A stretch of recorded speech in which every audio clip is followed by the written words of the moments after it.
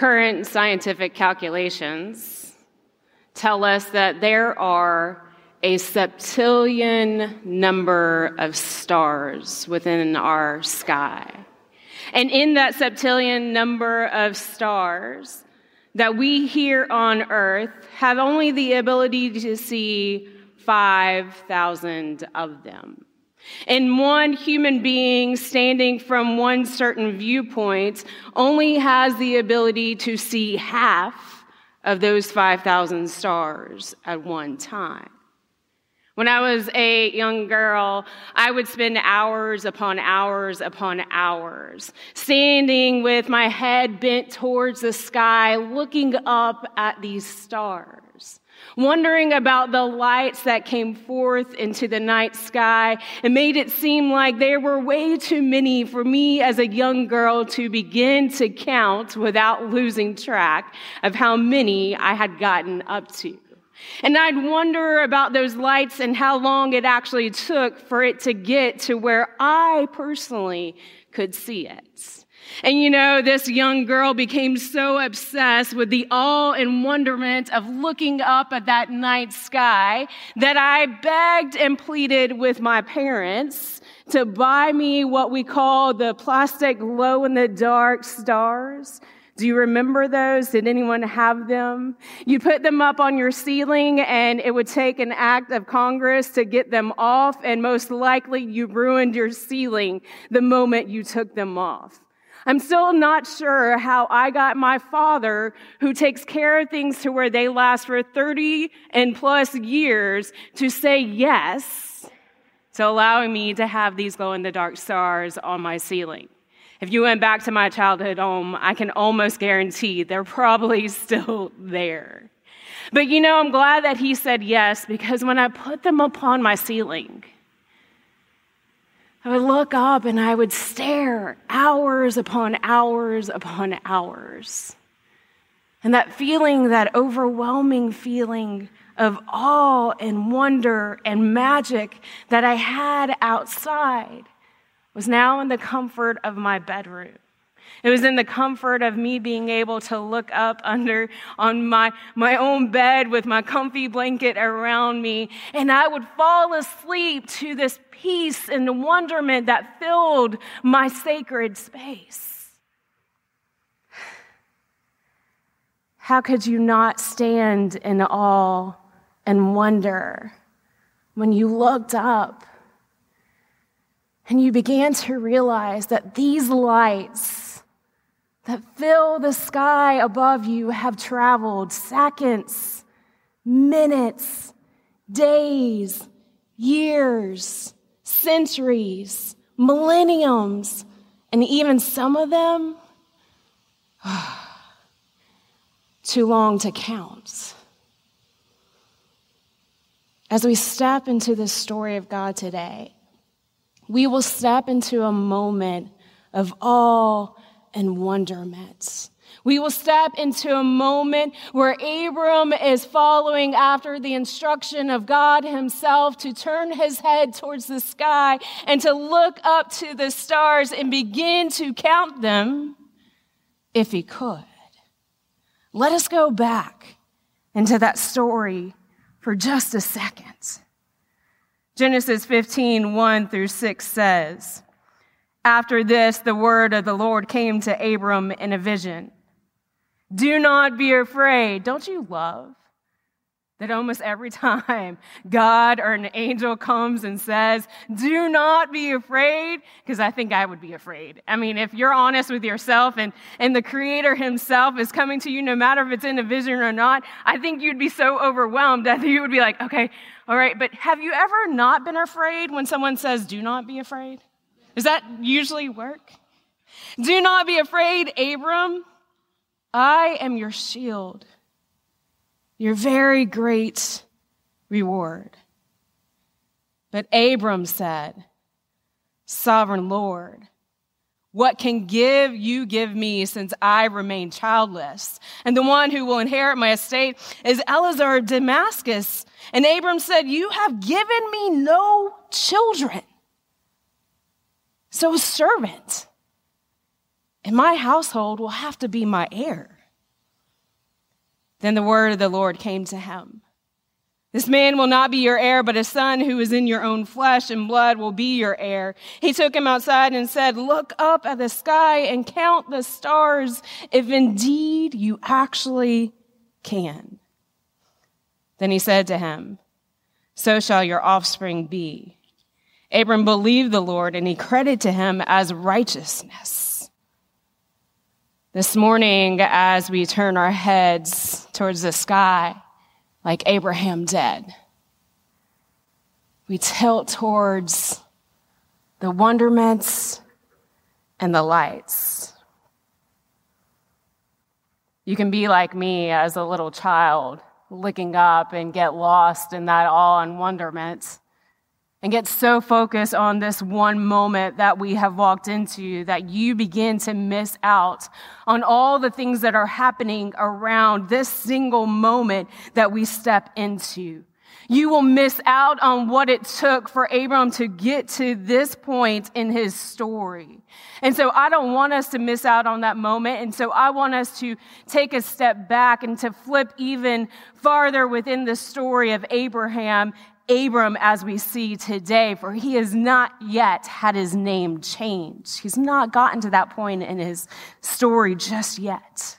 But let's flip back, because I need to understand how we step forward into a moment that honestly kind of frustrates me, because we're watching Abram push back on God. We're watching Abraham question him and wonder if his promises will actually be fulfilled.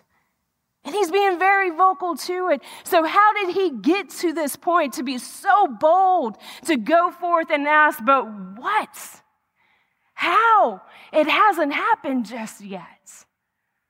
So we flip back to chapter 12 in Genesis, we'll find that God actually created or set forth these promises within Abram's life, that he will be great. He will be the greatest of the nations, that his name will be known in all the generations to come. We see all these amazing promises spoken over his life. But then if we continue on into the story that happens after that one defining moment, we will discover a life that, well, kind of doesn't really mirror the life of the promises that God had instilled upon him. Because we will find in those moments after, as he leaves this land that God told him to leave, the land that he has known his whole life, that his beloved land, and he goes into Canaan, that things don't go all that great, that there becomes a famine within that land. And so he goes to Egypt to escape it.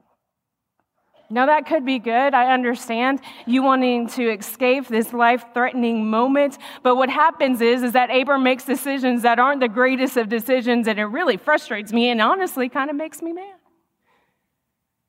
Because to keep himself safe, and what he says to keep him and his wife safe, he tells his wife Sarai, who isn't just yet Sarah,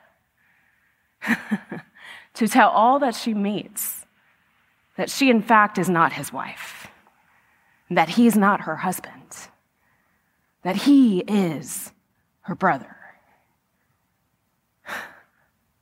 That decision, that defining moment, you know what happened? Is that Sarai almost became Pharaoh's wife. He liked her a lot, and he took her into his household, and thankfully God stopped it and cursed Pharaoh and said, whoa, hold back a second. Abram, I know you made a bad decision, but my promise is still going to come into fruition, and I'm going to step in when I need to step in. And so he does. And Sarai gets to go back to Abram, and they've been blessed because, well, Pharaoh liked Sarai a lot and gave Abram a whole lot of cattle and a whole lot of land. And so he went off and he began to live into that new life. And, well, the problem still happened, is that him and Lot, his dear beloved kin, that then too couldn't live side by side because their herders and their workers began to get frustrated with one another. And so they decided to separate. Not a big, huge thing, you would think. But that, in turn, led to Lot living next to Sodom.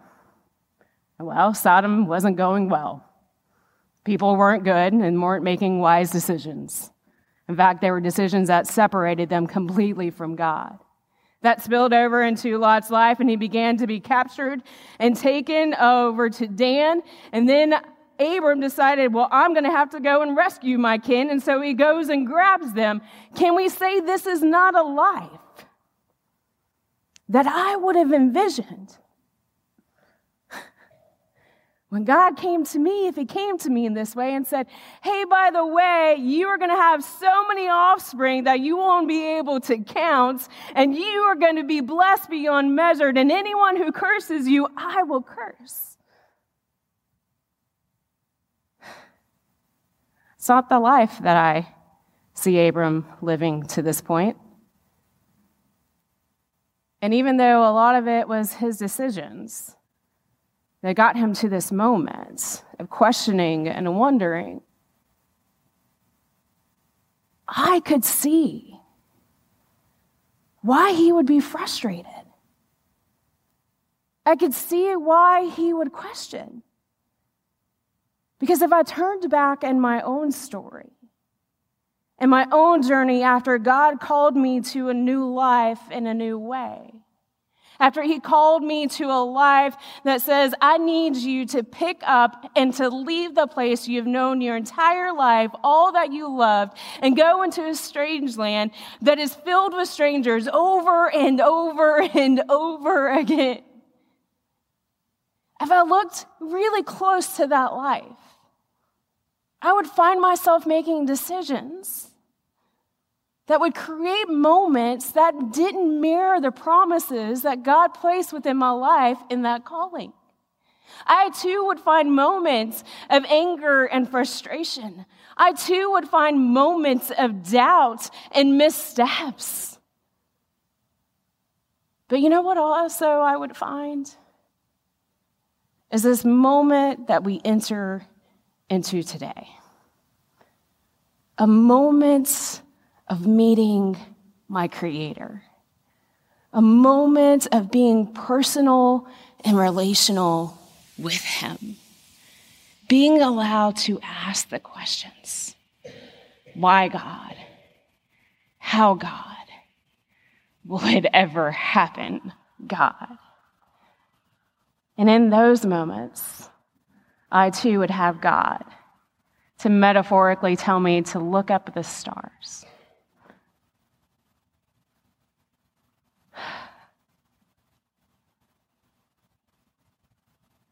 As we look back at the story of Abram, and we begin to dive in our own stories and how we have responded to the promises and the call that God has placed upon our own lives, I began to wonder, how have you been waiting? How have you been waiting for the fulfillment of those promises? Have you been waiting like Abram in this first part of his story before he becomes Abraham, and patient and making unwise decisions and going this way and that way and protecting himself at all costs and all measurements? Or are you waiting in awe and wonder and confidence and true knowing that even though I look up at the stars and I may not be able to see the septillion of them that live within this universe and beyond, I know that they are there.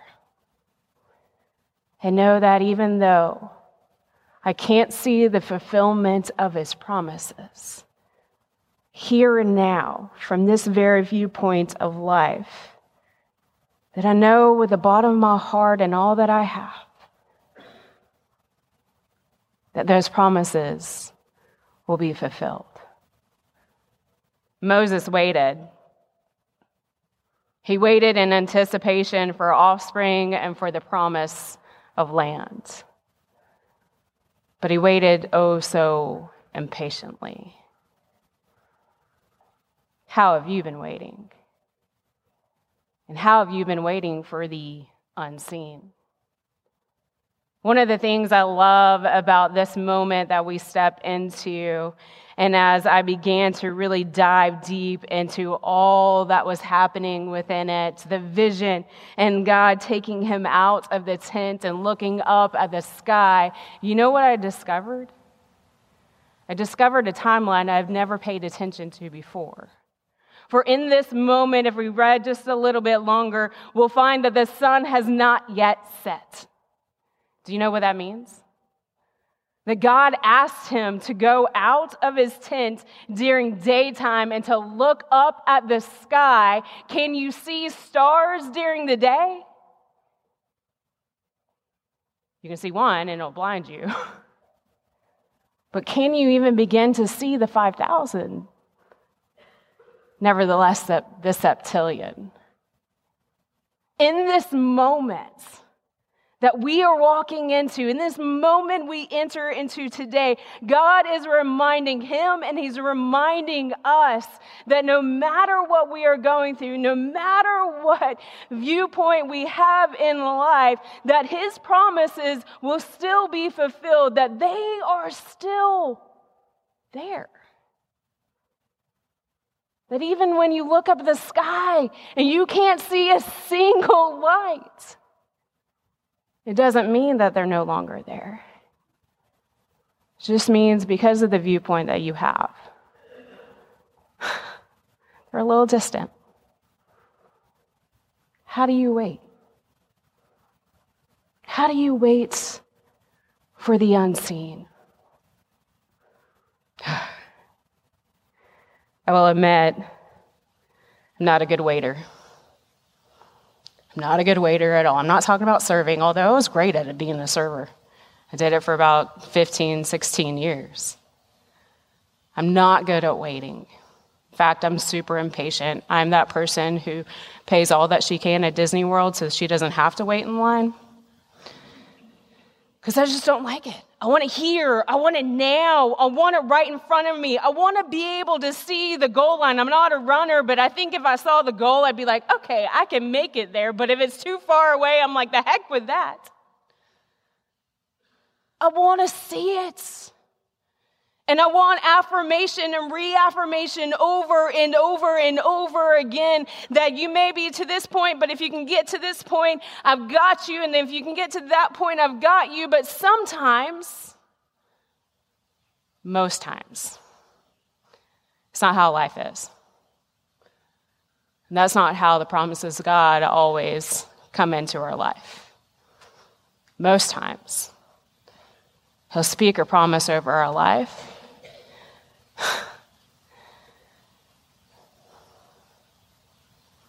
that we won't even begin to see the fulfillment until years, maybe decades, maybe not until we reach eternity.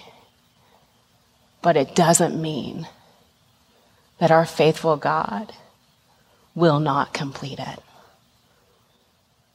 How will you wait? How have you been waiting? How will you wait for the unseen? Will you pray with me? Gracious God, you are a God of promises, a God that is faithful to complete them all. You have shown us over and over again through the story of you that even though your people get impatient, that even though your people try to rework it and do it themselves, that it becomes sometimes things you weren't planning on, that you will rework it, and that you will bring forth your promises. If we would just be patient, if we would just turn our heads to the sky, if we would just look up into the stars, your creation, we would be reminded over and over again just how wonder and mighty you are. As we seek to discover how well we've been waiting, may you help us in that waiting time to, even in the daytime, look up at the sky and be reminded that your promises are still true and you are still a faithful God. Amen.